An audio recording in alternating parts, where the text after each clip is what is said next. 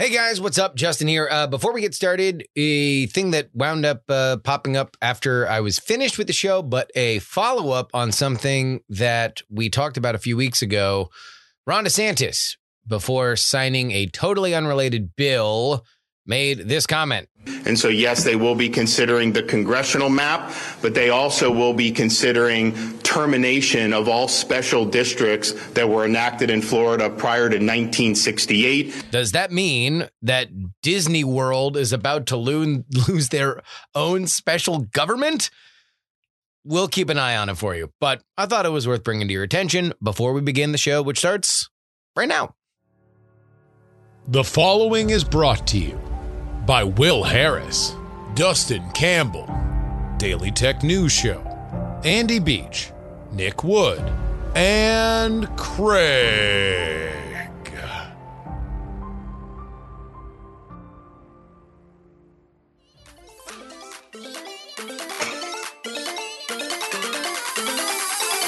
Yes. Come on.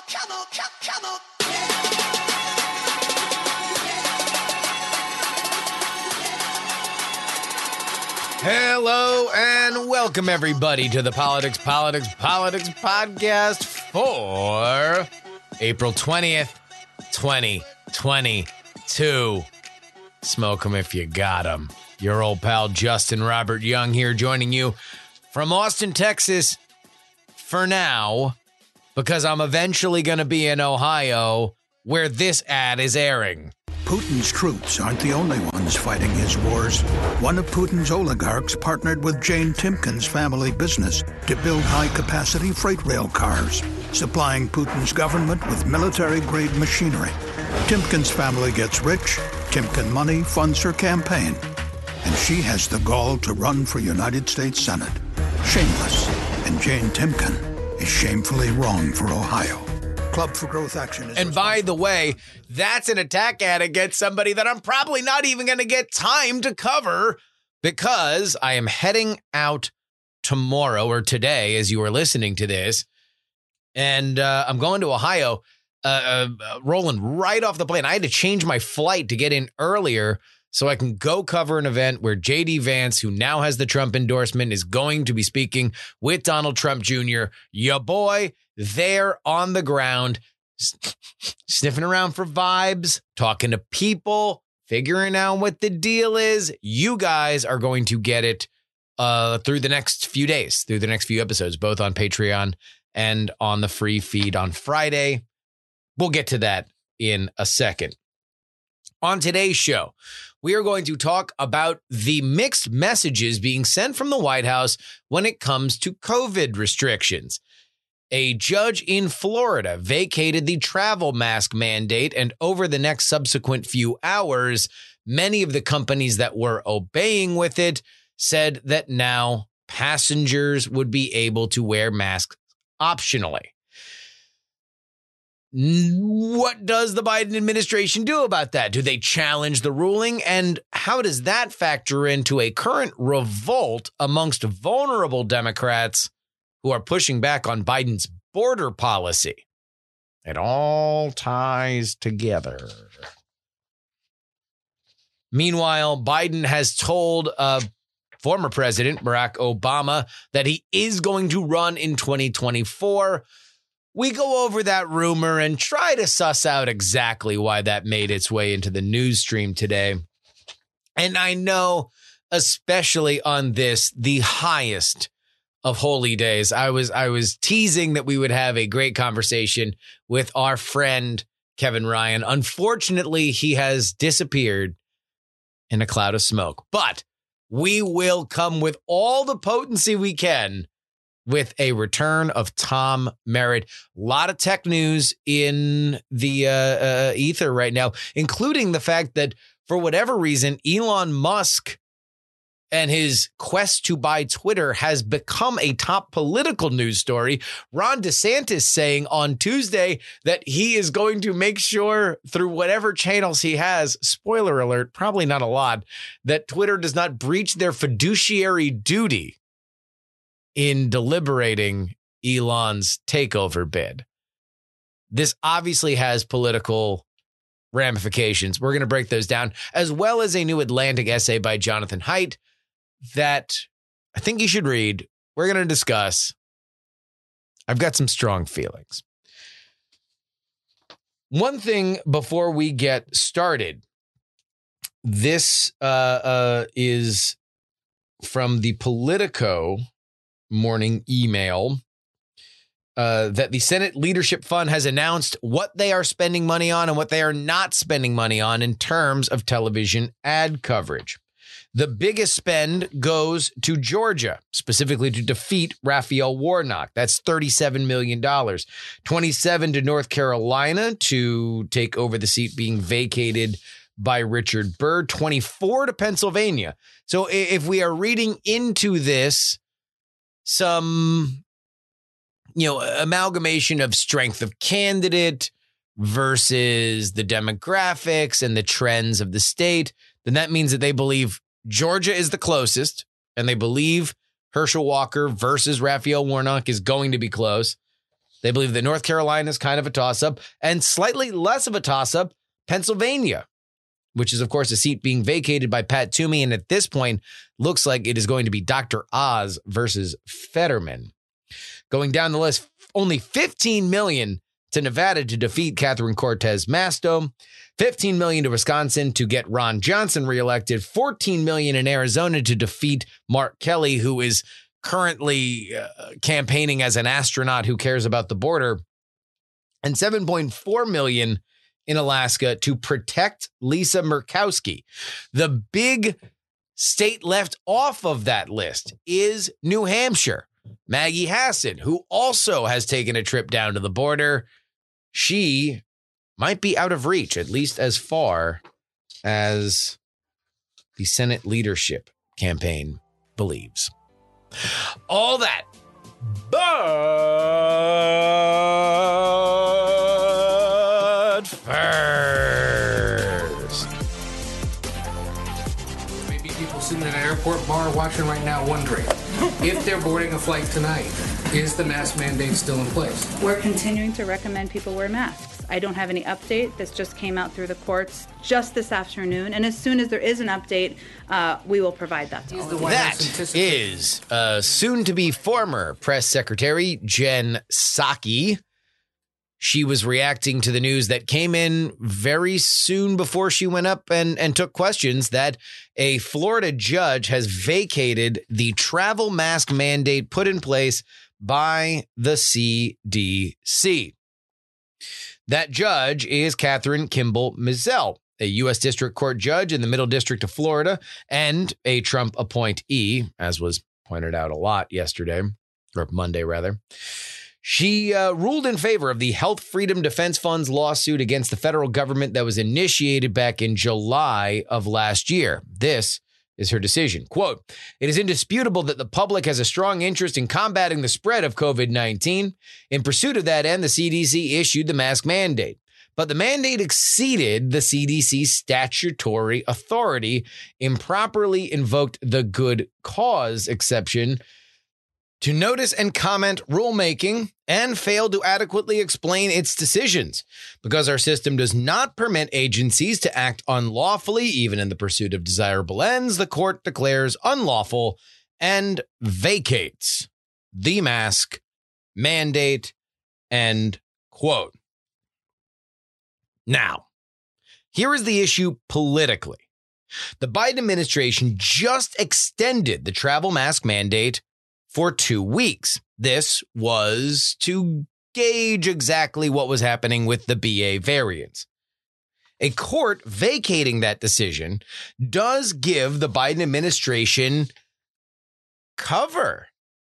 There is a school of thought that says this is a blessing in disguise for the Biden administration. An unpopular rule goes away, and they don't have to be the ones that remove it. They can shake their fist and move on. And it is a pretty unpopular rule, at least anecdotally. Viral videos circulated on Monday of passengers mid-flight reacting to the announcement with cheers. I've yet to see one where the passengers boo. I'd presume that there might be some frowns, but those people were probably still wearing their masks. But wait, should the Biden administration just use this as a way to get away from the mandate situation, they would be leaving the CDC out to dry, not protecting the agency that they just highlighted would be the one making the final call, not for political reasons, but of course, because the science dictates. So maybe the Biden administration, through the Department of Justice, challenges the ruling and then lets the CDC decide the fate of it, even if that decision is to rescind it. But wait again. The White House is under increasing pressure from among the most vulnerable members of their own party because they removed something called Title 42. A COVID-era policy that allowed quicker expulsion of illegal border crossing based on safety concerns around COVID. Many Democrats in the Senate and the House have criticized their party leader for removing it. We mentioned a few before: Raphael Warnock, Mark Kelly, Maggie Hassan. They say it sends a signal to migrants to come to the United States this summer in greater numbers than they did last year, which became a telegenic disaster, and in many ways, the beginning of the approval problems that the Democrats are mired in right now. And by the way, this isn't just a fringe element of the Democratic Party. Some of Biden's most hardcore stalwarts are now speaking up about this. According to The Hill, Democrats in tough races publicly criticizing Biden's decision earlier this month, but now the pushback has grown to include the president's moderate allies, such as Chris Coons, the Democrat from Delaware, Biden's home state, and Senate Homeland Security and Governmental Affairs Chairman Gary Peters, Democrat from Michigan. Democratic aides on Monday suggested that the administration postpone the date of lifting the CDC prevention order, which is now set to go away on May 23rd, to give themselves more time to craft a plan to deal with an expected surge in migration. Should some of the bubble Democrats have their way, I add editorially, I don't know, maybe the second or third week of November seems good. That'd be good. Be good. Later. I don't know. Thanksgiving, something. I don't know. Seems like it. All of this leaves a question for the White House. Which is it? Is the pandemic not over in the skies, where passengers wear a mask inside the airport and onboard planes? Same with Ubers or Biden's beloved Amtrak, all of which over the last few hours before I recorded this have officially announced that their passengers will now no longer need to wear masks. But wait, COVID is over at the border, at least over enough to remove Title 42. And by the way, where is the CDC's authority on this? This is a situation where strong leadership on restrictions based on publicly available metrics would have really helped promote transparency. And I'm a broken record on this. You guys have been hearing me talk about it for over 2 years. But just like the majority of the lockdown, whenever metrics were introduced, they were changed and dropped without much fanfare, and people lost faith in them. If the mask mandate is gone for good, it's an ignominious end that seems fitting, disappearing just as fast as it appeared. As for me, well, I like to drink at airports, and beer burping into a mask is one of the grossest things I've experienced over the last 2 years. As you listen to this, I'm probably in the air right now. Antibodies surging. Vaccine coded, and mask free for me. Here is a scoop from The Hill. President Biden has told former President Obama that he is planning to run for re-election in 2024. This, according to 2 anonymous sources. The admission to Obama is the latest indication that Biden is likely to run for a second term something the president has spoken about publicly. What a hilarious thing to say, right? It is a hilarious sentence to write from the Hill. Biden has said publicly he's going to run again. He has said publicly that Kamala Harris will be his vice president. And yet people around him want folks to know that it's for real. So you have stories like this come out. Who does this benefit? That's the question. And I would say that the person it benefits the most is Joe Biden. Because whether or not Joe Biden is actually going to run, he needs everybody to believe as much as they can that he is going to run. And save for that, they need to just pretend that he is going to run until he makes an announcement. Joe Biden has had very little control over his party since he took the reins as president 2 years ago. And he's not going to get more control if everybody knows he's effectively a substitute teacher. And you need to start thinking about your relationship to the candidates that are going to run in 2024. He's been feckless in terms of his track record of getting things across the finish line legislatively. Now, can you imagine if nobody actually has to pay attention to him? And so you float a story like this. But really, the fact that you have to float a story like this is really its own story. Again, Biden has not been coy about the fact that he is running. He said it openly. So why does this need to be out there? Let's read some of the quotes. He wants to run, and he's clearly letting everyone know, said one of the two sources familiar with the conversations between Obama and Biden. Yeah, he also had a conversation with the people of the United States. The existence of this article presupposes that we don't believe him. The source also said that Biden, despite his faltering approval ratings, remains the most likely Democratic candidate to beat Trump. This was a key part of Biden's salesmanship to voters as he sought support for his 2020 bid, and the big reason why primary voters rallied him in South Carolina and Super Tuesday states, where he sealed his status as the Democratic frontrunner. This is one of those times where I'm going to have to remind everybody he was always going to win South Carolina because he had Jim Clyburn's endorsement, and that means a lot in a fairly low turnout primary. But also, he won on Super Tuesday because a lot of other people dropped out to make way for him. I don't think he has that Super Tuesday if everybody doesn't drop out, and that was a kill Bernie move. Back to the Hill piece. Quote, I believe he thinks he's the only one who can beat Trump. I don't think that there's anyone in the Democratic Party who can beat Trump, and that's the biggest factor. And he might be right. I mean, look, he barely beat him before. That was when, a lot of things were going crazy. Lockdown, COVID, the economy had briefly cosplayed as the Great Depression. A lot of things were upside down for that to happen.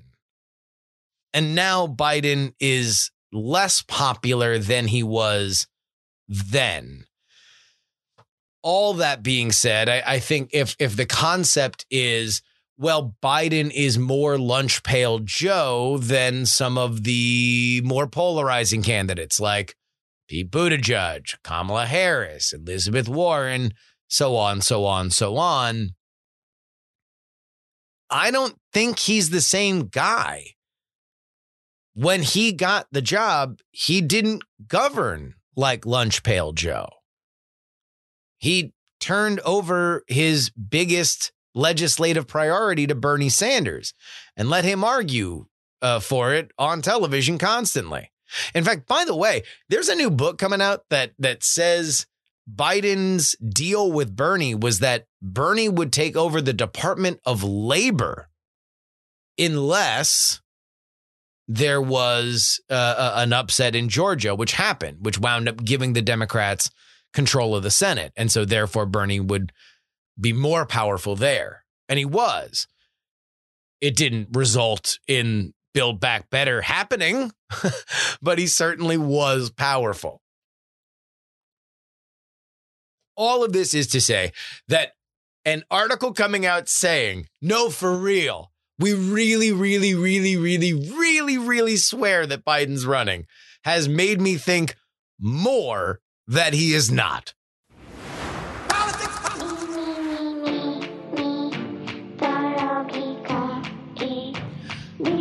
I'm in the Buckeye State right now. And you guys sent me there. All right. I didn't go there by myself. In fact, I had a moment today when I'm recording this, which is the day before. I had a moment when all of a sudden news breaks. J.D. Vance, he just got the Trump endorsement. Now he's going to have an event with Donald Trump Jr. It's going to be at a Holiday Inn in suburban Cleveland. I look at my flight. My flight lands at 1 o'clock. The event there is at 2 o'clock. Hour and a half drive. Even if I somersaulted right off the plane into my rental car, it was still not going to happen if it starts on time. And it is J.D. Vance's only event of the day, so it might. So I got to go. Geez. All right. Cancel my Southwest flight. I get a United flight that brings me in 2 hours earlier. That's going to mean that I can go. I'm going to go right out of Columbus. I'm going to get in my rental car. I'm going to drive my happy ass up to suburban Cleveland, and I'm going to cover this stuff for you. For you. And the first people that are going to hear that clip and any other clip I get Wednesday night or Thursday will be everybody on our Patreon. TakePoliticsSeriously.com is where you need to go for that. Sign up at the $3 level. Now's the time to do it. Even if you're just going to do it for a week and then reshift down, now's the time. Head on over there, TakePoliticsSeriously.com. Sign up at the $3 level. Get your bonus podcast on Thursday. Free podcast live from Ohio on Friday. And then any content that I get Friday night or Saturday night before I leave back on Sunday, that goes in to the Sunday edition. And that's Patreon exclusive as well. Great week to be on the Patreon. Head on over there right now. TakePoliticsSeriously.com.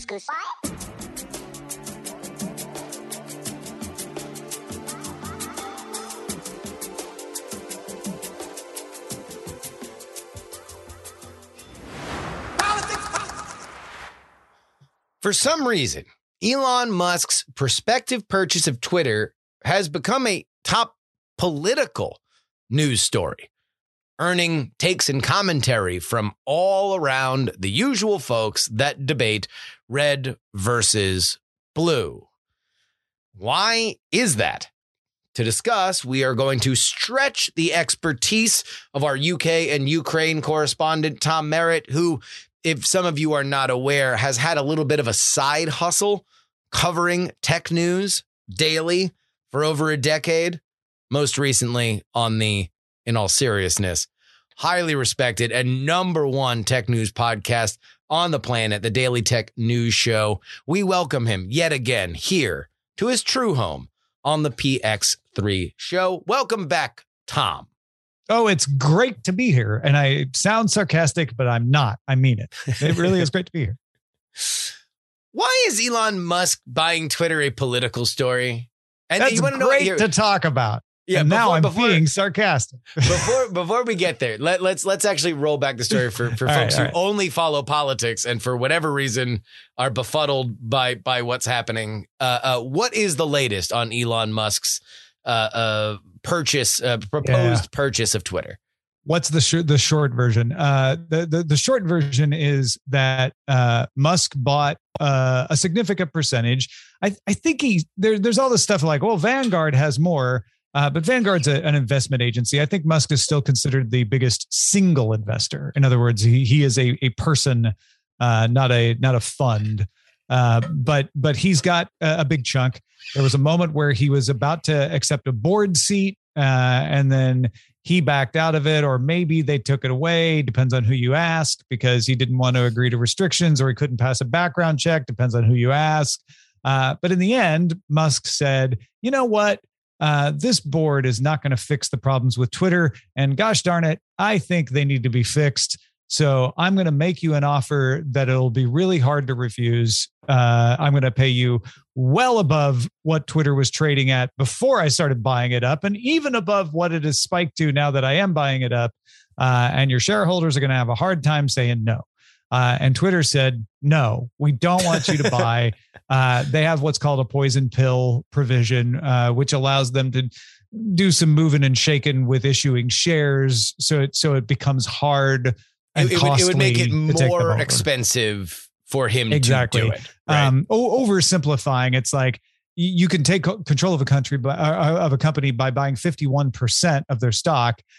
So the poison pill kind of makes it easy to issue more stock in a way that makes it harder and harder and more expensive to get to 51%. Twitter. Before we get into any of the issues that politically people have with Twitter, how are they doing as a company? They're fine, which is not what you want if you're a publicly traded company.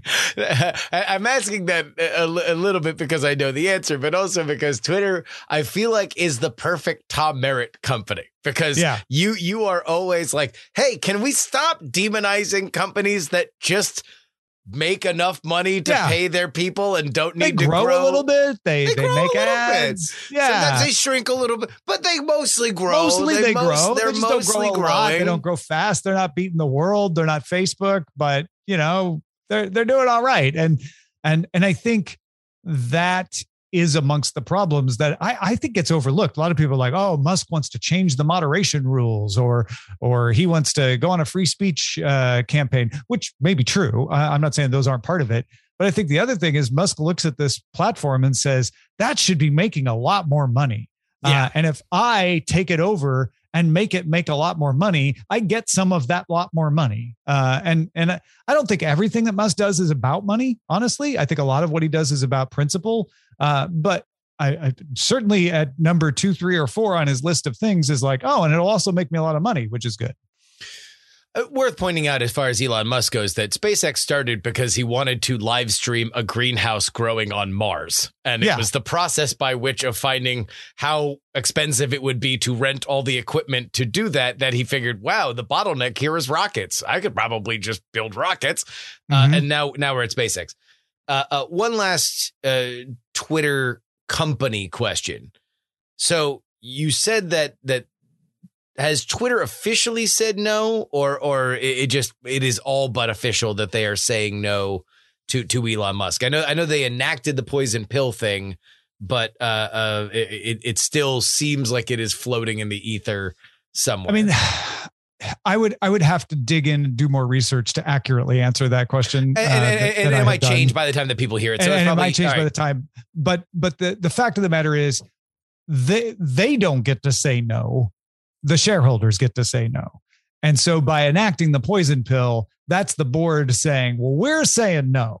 So shareholders, it could be going down with a sinking ship if you said yes. It's playing that game of trying to get the shareholders to stay on their side. And one last thing, because I heard this line of dialogue on another podcast that I like that talked about this, that isn't tech focused, but Elon Musk has said he wants to take Twitter private. Right. So this is not a situation where he would be beholden to the stock market in the same way that Twitter is now, which he is surmising is part of the reason why it has gone astray financially or morally. Yeah, he has said he would think about taking it private. And of course, when Elon Musk says something, it may or may not come to pass. He may change his mind by the time he goes, if he sees different math. But I took it as, I want to make a bunch of changes to Twitter, and I can't make them if I've got a board looking over my shoulder. So I'm going to take it private with co-investors that I trust to let me do what needs to be done. And this is something that he has wanted to do in the past. He famously had the big 420 funding secured Tesla issue, and he has said he will never take SpaceX public because of some of the reasons that he has said here. Although he never took Tesla private. He never did. He never did. You know, there's that. He likes there's that to aspect say it. of it. He likes to say things. A good example of this, if anybody does follow tech, is Dell was a publicly traded company, and Michael Dell took it private because he felt like it needed fixing. And this was not the reason I bring this up is this had nothing to do with the reasons that Twitter might or might not benefit from going private. Dell was like, yeah, I just think we'll have more flexibility if we don't have to react to public statements and make disclosures. So they took Dell private for a while, and it worked. He was able to fix a lot of the things at Dell and get it revved up and take it public again. So now that we've gotten all these pesky facts out of the way, Tom, let's get into the real work. Sure. Why is this a political story? That's a great question. It's political because it's Twitter, number one. Okay. And when people talk about Twitter, they usually talk about the political aspects of Twitter. There's so many other Twitters out there. So many. There's bird Twitter. There's neuroscience Twitter. There's baseball Twitter. Nobody complains about those. They complain about political Twitter. Political Twitter is what gets everybody's back up. Elon Musk has famously been punished both in the court of public opinion and a couple of times by the SEC now for writing things on Twitter that people thought he shouldn't have, and then complained that Twitter's moderation policies are flawed. And once you get into moderation on Twitter, then you get into the argument over who gets to set the rules. Is it the conservatives or the liberals? And with Elon Musk wading in to the fray, a lot of people feel like he has a side. I don't think he does, but a lot of people think he does, and that he wants to benefit that side. I would suspect that if Elon actually bought Twitter, that conservatives' opinion of him would probably not improve. No, I think you're absolutely right about that. They would not. They would find out rather quickly that he doesn't really agree with them on everything. On everything, right? And I think that would be. I think that there would be moves made that would not do what I think political operatives want out of Twitter, which is the maximum benefit of the algorithm to advance their point of view. That seems to be the number one thing. But, I can imagine a scenario where he comes in and he announces 5 changes. And the first 2, they're cheering for, oh, yeah, you're going to do that. Oh, yeah, you're going to do that. And the number 3, oh, we didn't think you were going to do. Number 4, oh, don't do that. It would be based on what Musk personally thinks would make a better Twitter, not on what would benefit any political party. In your mind, do you think that, you mentioned that there are a million different flavors of Twitter, like all social media. Is anything that you want it to be? If you only follow accounts on new dresses that are launching at Target, then that is all that you will get. If you follow sports, if you follow whatever, it is as wide and deep as the internet itself. That being said, and I don't know whether or not I am biased because I have chosen as a profession to poison myself with this line of discourse, or it is factually in the way that I look at trending topics, and they are very often about American politics or the scandal of the day, in the same way that I see trending topics about the English Premier League and other things that happen to just have and BTS, things that just carry a lot of tonnage on social media. But is it safe to say that politics is just about as close to a thing as we get to the monoculture as we have right now, along with those other issues? They're just the things that people talk about the most on that platform specifically. It feels like that to me. I very carefully curate what Twitter accounts I follow. And so because of that, I do see political posts on Twitter, but they tend to be reacting to a narrative that I haven't seen. And so in other words, I'll see someone saying, well, that whole beige plaid thing sure is a tempest in a teapot. And I'll be like, what the heck's the beige plaid thing? I haven't seen this thing. And then I'll go look it up and I'll be like, oh, okay. Everybody else is talking about this. So it is a pastime like any other pastime. And it's a very popular one right now and people are engaging in it.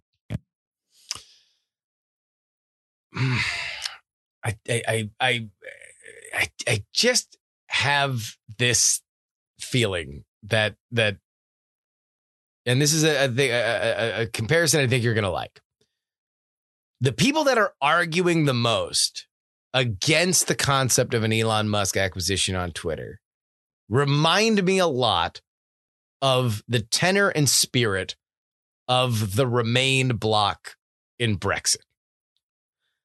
Like previous to this, all they wanted to do was complain about the platform, but they don't want this change. This is a change that goes too far. Nobody's arguing that Twitter's good, which is the funniest thing about Twitter is nobody likes it. Nobody steps up and says, I mean, aside from a few, this app is free, which is almost a half ironic, shout to the air whenever something is ridiculous that is happening on Twitter. Like no one's here to say, thank God this absolute achievement of humanity is something that I'm glad I spent so much time on. And yet everybody's obsessed with it. And yet, no, we don't want this person to take it over. It is a very interesting dynamic. Yeah, it's tied in with the whole situation of Instagram, Facebook, WhatsApp, whatever, where we are engaging with each other in a way that was never possible. We're triggering reward centers in our brain that aren't used to being triggered that often in that way. And the closest thing I've been able to use as an analogy is the Green Revolution, where, and I don't mean the Green New Deal. I mean when we were able to grow enough food to feed everyone. There are still problems with distribution of food, and that's why we have hunger. But there is enough food now, and because of that, we don't have the natural scarcities that keep us from getting fat. So we can manufacture all kinds of good, tasty, sugars and fats and things that were rare, which is why we evolved to crave them and eat as many of them as we want, which is not what we were evolved to do. And then we get fat and unhealthy, and that's not good for us. This feels like that, where it's like we have some really evolutionarily advantageous signaling going on, but it was never supposed to be with this number of people at this frequency, triggering the reward center of like, I want a point this often, and we're ill-equipped to deal with it yet. I'm glad you brought that up, because the other reason why I had you on was to discuss an essay in The Atlantic written by Jonathan Haidt, who is a sociologist and famous author. He wrote a bunch of books. He is a bit of an icon amongst a certain set of thinkers. And this piece went very specifically into exactly what we are talking about. The combination of politics, democracy, and social media. And specifically, he makes the argument that the weaponization of virality that has been pushed forward by social media networks in the interest of growth at any cost has done permanent and possibly irreparable harm to our lives and possibly our democracy. I will point out that it is very interesting that in the magazine version of The Atlantic, this essay is called After Babel because he uses a Tower of Babel metaphor throughout the essay. On the online version, weaponized for virality, the headline is Why the Last 10 Years Have Been Uniquely Stupid. So almost proving his own point there. What did you think of this essay? I thought for The Atlantic, it was better than sometimes The Atlantic does. Sometimes The Atlantic leans into one particular way of doing things. But I thought it was fairly well balanced. Every time he started to make a point where I might want to roll my eyes and say, well, there's another side to this, he would acknowledge that other side. I was very much interested in getting to the part of it that was about solutions. Like, all right, what do we do? And like many others who write about this, while he had very well cited evidence for the problems, he didn't have any solutions to offer that were rigorously determined. But he put forth a few that I thought were interesting and worth studying. So that is what a scientist like a sociologist should do. It's like, I don't have the work that shows what to do, but here are some theories we could test. And among those, I thought verification to a certain extent might be a good one. Maybe it's more he's putting the cure to the problem together. But the problem I think he properly identified, which is we have no consequence online for your opinion, which causes a problem. And it is really easy to create false accounts that make things appear to be more popular or trending when they're not. So, and just to be clear to folks who have not read the essay, one of his solutions is either through a third party, the company itself, or possibly even the government, whatever flavor the customers would respect the most. You should have to register yourself like you would to do business with a bank. You can still keep your account anonymous to the outside, but the platform or a third party between should know who you are. That seems interesting to me. I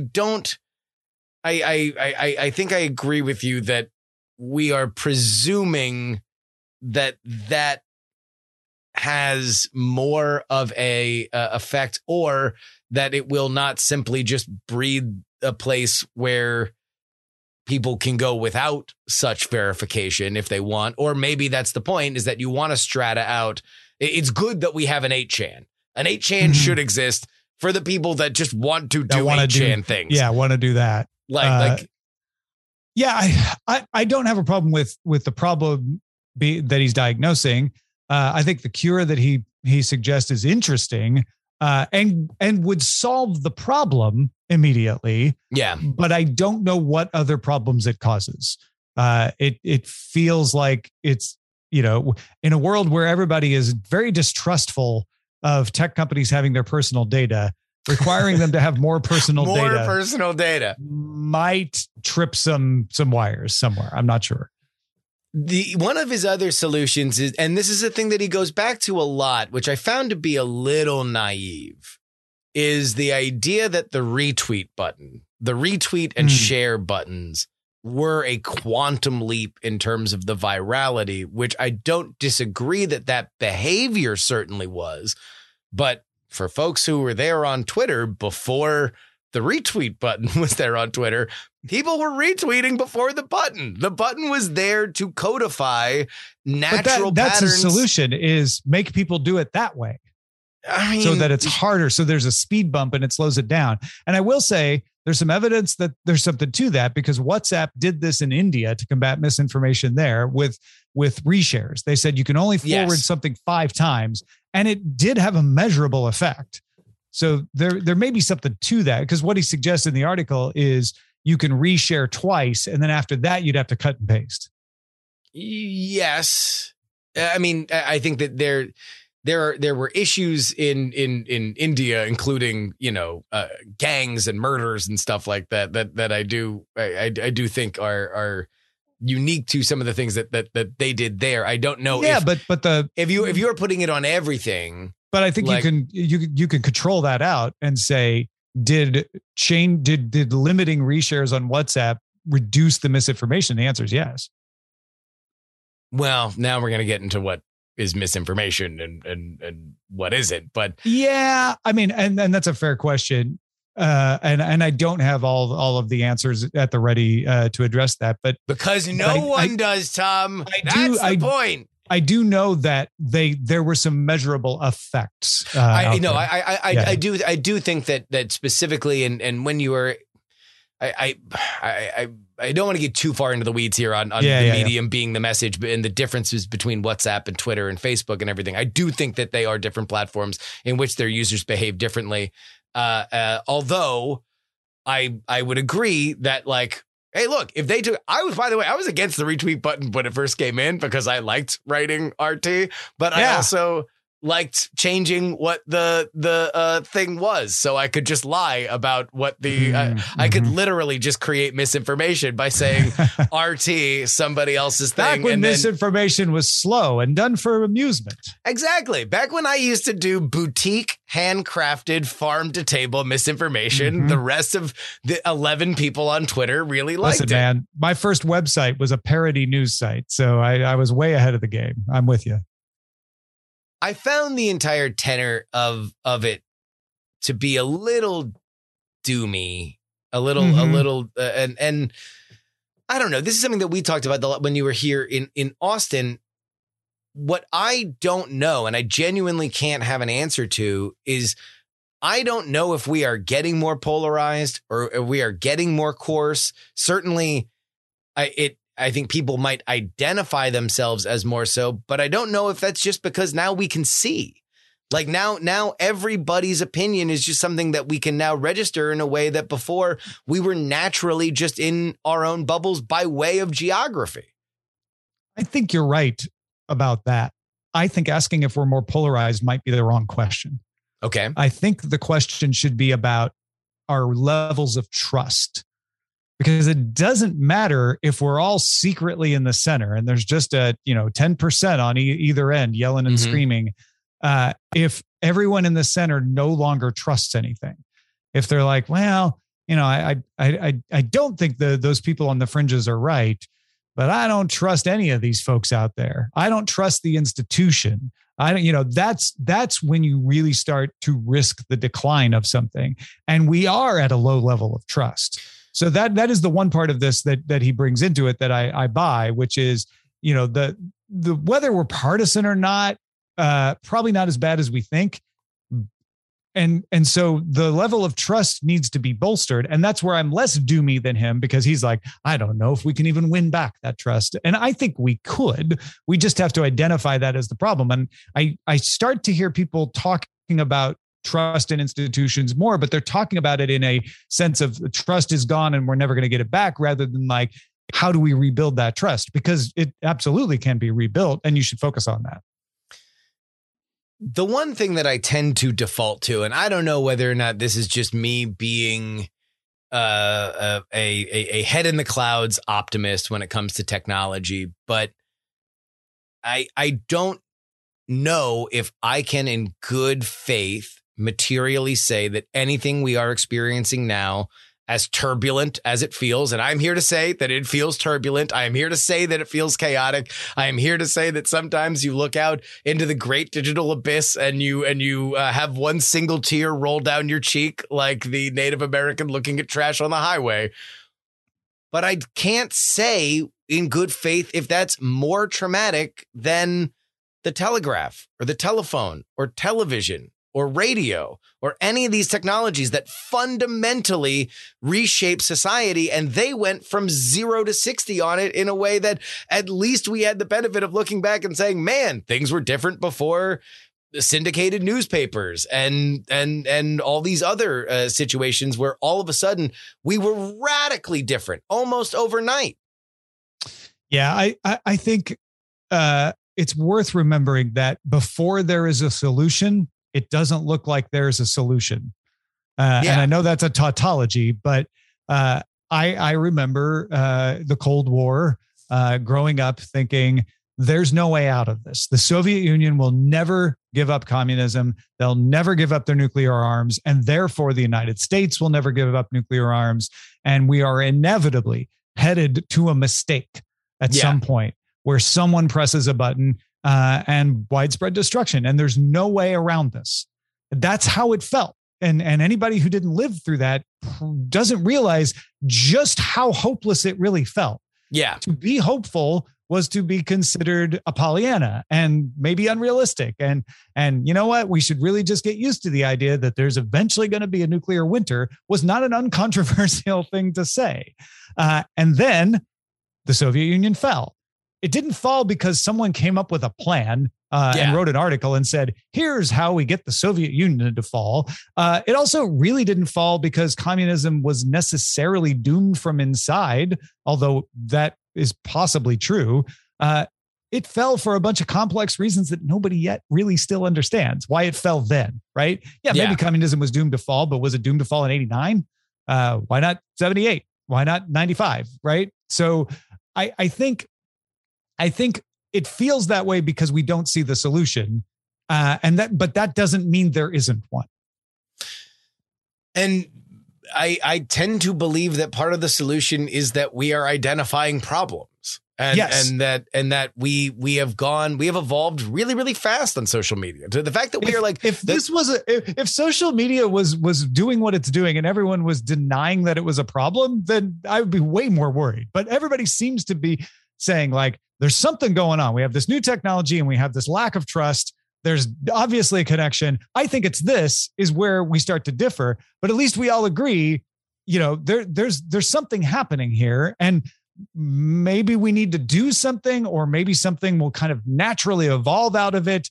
But yeah, I'm not even a techno optimist. I'm more of just a sociological optimist that humanity. Yeah, I know it feels like you need to do something to solve it. But the fact is, and I don't mean to be morbid, but if you die tomorrow, humanity probably can still solve this. And so it doesn't have to be you that does it. Tom the optimist. It doesn't matter if you die. We're all gonna keep carrying. We'll all be fine. There we go. Put that on a bumper sticker. Are you familiar with the term "the long September"? Yeah, but I don't remember what it means. It sounds familiar. Our mutual friend Darren brought this up to me when we were talking about a similar topic a few weeks ago. The long September refers to a September, and I don't know the year offhand, but the month when AOL allowed worldwide internet access from their platform, and that communities that had grown up with people that were off the far more user-friendly AOL platform and had created their own cultures and discussions, now all of a sudden, in an instant, the Mongol hordes descended upon their message boards, descended upon their websites, and that we are living in the long September ever since. It was never the same. This was Eden spoiled by everybody showing up, much like how Austin was really, really cool until the thing happened. Yeah, right. Part of me thinks when I read that article, when he's describing Haidt as smart of a man as he is describing the behavior that we all see on Twitter and we all see on Facebook, brain melted friends and relatives screaming and yelling, breaking friendships.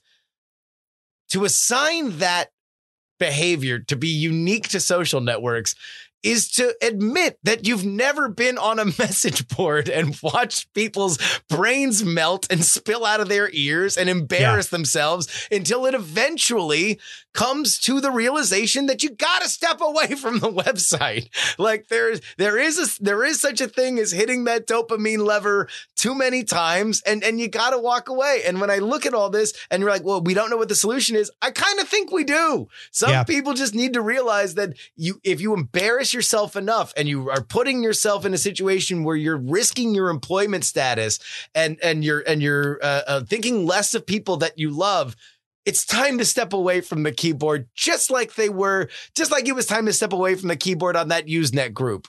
Yeah. Like way back in the day. I mean, and that's where I think Haidt has a really good point about bots, because bots make it look like there's way more of those people than there are. We can do things to protect ourselves from being exposed to bots, which is don't follow anybody who retweets bots. Don't look at trending topics. Don't look at the stuff that Twitter gives you, because it can be fooled by bots. So you can take some matters into your own hands. My personal theory has been that the solution to this is the solution that every online community has created since the 90s, since the long September, which is you have a community and you have community guidelines, and they're set by the community with community leaders enforcing them. They're not top down. They're not government imposed. The communities themselves do it. We did this very well at CNET. I want to give a shout out to Lee Koo, was the community manager at CNET, who did a wonderful job of being a member of the community and leading community moderators to moderate the platform so that it never got out of hand. That is something Twitter and Facebook have never done. The argument is they are at too much of a scale to do that, and maybe that's the problem. But if you have a community developed instead of a wide open platform cesspool, you have a lot more success at avoiding a lot of the problems. Mods, not admins, I feel like is a big lesson. Is that I took a lot of words to say mods, not admins. Well, right. but exactly you actually explained it for people who don't know what that means. And admin is God. Mods are demigods. They can be replaced. They step down. They step up from the community. Exactly. They have ways that they can nip and tuck. They're often the bad guys. Sometimes everyone hates the mods every once in a while when they take away certain things. I've been banned or kicked. I haven't been banned, full on banned, but I've been kicked. I've been kicked by a mod. I get it. But I do think that is a lesson to be learned now more than ever. Another lesson to be learned now more than ever is that the endless font of entertainment and knowledge that is Tom Merritt is not just a treasure to this nation, but to the world round. Tom, where can people find you, let's say on a daily tech format?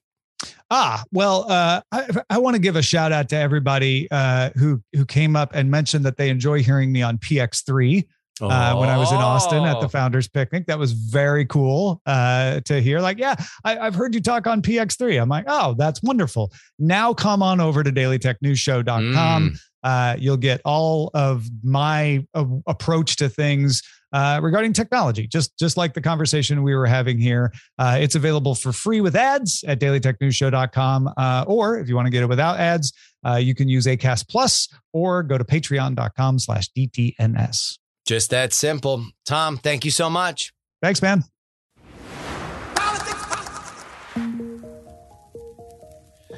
And that wraps it up for us today. Politics is written and hosted by me, Justin Robert Young, for Dog and Pony Show Audio in Austin, Texas.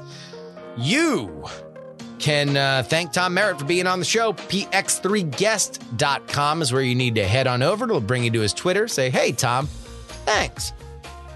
That is letter P, letter X, guest.com.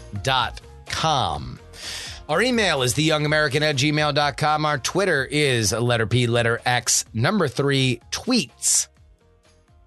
Our Twitch when we're live is px3live.com, px3podcast.com to share this program via the web with your friends, family, and clergy. And of course, all of our new merch can be found at politicsmerch.com. If you'd like to support this program, especially while we are on the road, you can do so with a one-time donation. PayPal.me/payjury. Venmo is Justin-Young-20. And Cash App is PX3Cash. You want to know what? If you literally just want to earmark an amount of money that I will tip a bartender, please do. Because when I'm on the road, I like to talk to bartenders.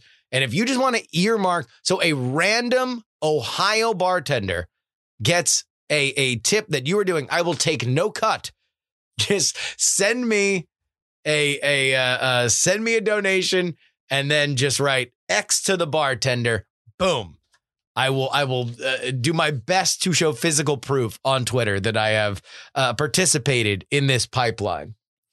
If you want to send something to me physically in the mail, make it out to Justin Young, P.O. Box 153184, Austin, Texas 78715, the area code there. Again, P.O. Box 153184, Austin, Texas 78715.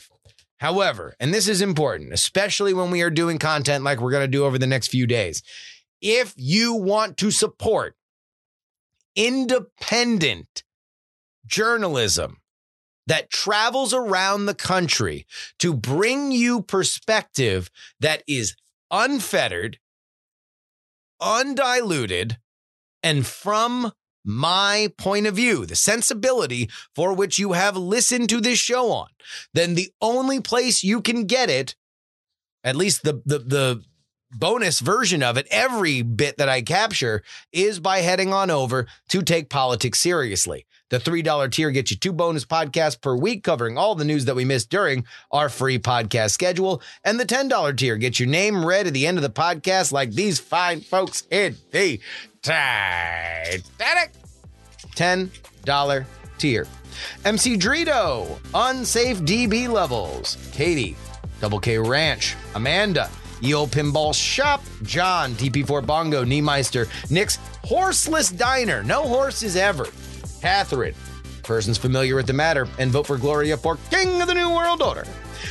100 Mile Runner, Edison, up, down, down, left, right, BA Start, Dr. G, Headphones Neil, Charles, Darren, Alex, the owner of the Stronger Now gym in Atlanta, Idris Arslandian, Blue Front and the Lenina, DL, Steven, Chad, Nomadic Terran, Diana Shrill Shrieks, Miranda Janelle, Chief Andy, Robert, Casey, Paul, Redneck Tech is awesome. David, Brad, Richard, D. Laser, Just Another Pilot, Middle-Aged Mike who loves Frank Got Abducted, Utah Jimmy Montana, The Jen, Adam L, D. Reilly, Chopper, J. Pink, Andrew, and Josh. You want your name there? Brothers and sisters and gender resistors, let me tell you, the only place you need to go is TakePoliticsSeriously.com. Sign up at the $10 level. Next time you hear from me, be it on the Patreon, be it on the free episode on Friday, which, spoiler alert, is probably going to be late, you need to understand that I am doing what I finally got a degree in. Or not, I'm finally doing what I got a degree in. I am applying myself as a traveling news journalist for you. Out in Ohio, covering that primary, Vance, Gibbons, Mandel, gonna see if we can mix in a little Ryan. I'm gonna, I got some questions. I got some questions about how these campaigns are behaving, what they're talking about, how they're reacting to Donald Trump stirring this pot, whether or not Donald Trump Jr. likes being in a suburban Holiday Inn. We will get all of these answers for you in the coming days. Thank you for fulfilling my life's goal, my trade, allowing me to ply my trade. This is one of the most unique opportunities in media. I'm not even joking. I'm sure I'll talk about this a lot on the shows that are coming up, but nobody does this. Nobody makes enough money to travel, and nobody's dumb enough to spend money they make traveling because it's expensive. You guys make it possible, and I'll be back at you in a couple days.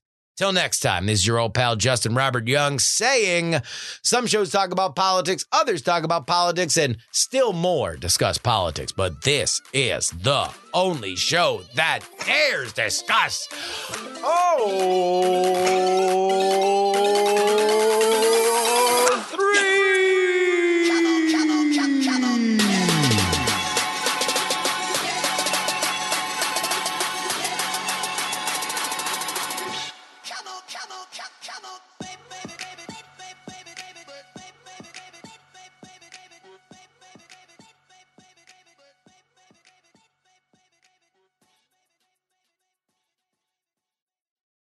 Diamond Club hopes you have enjoyed this program.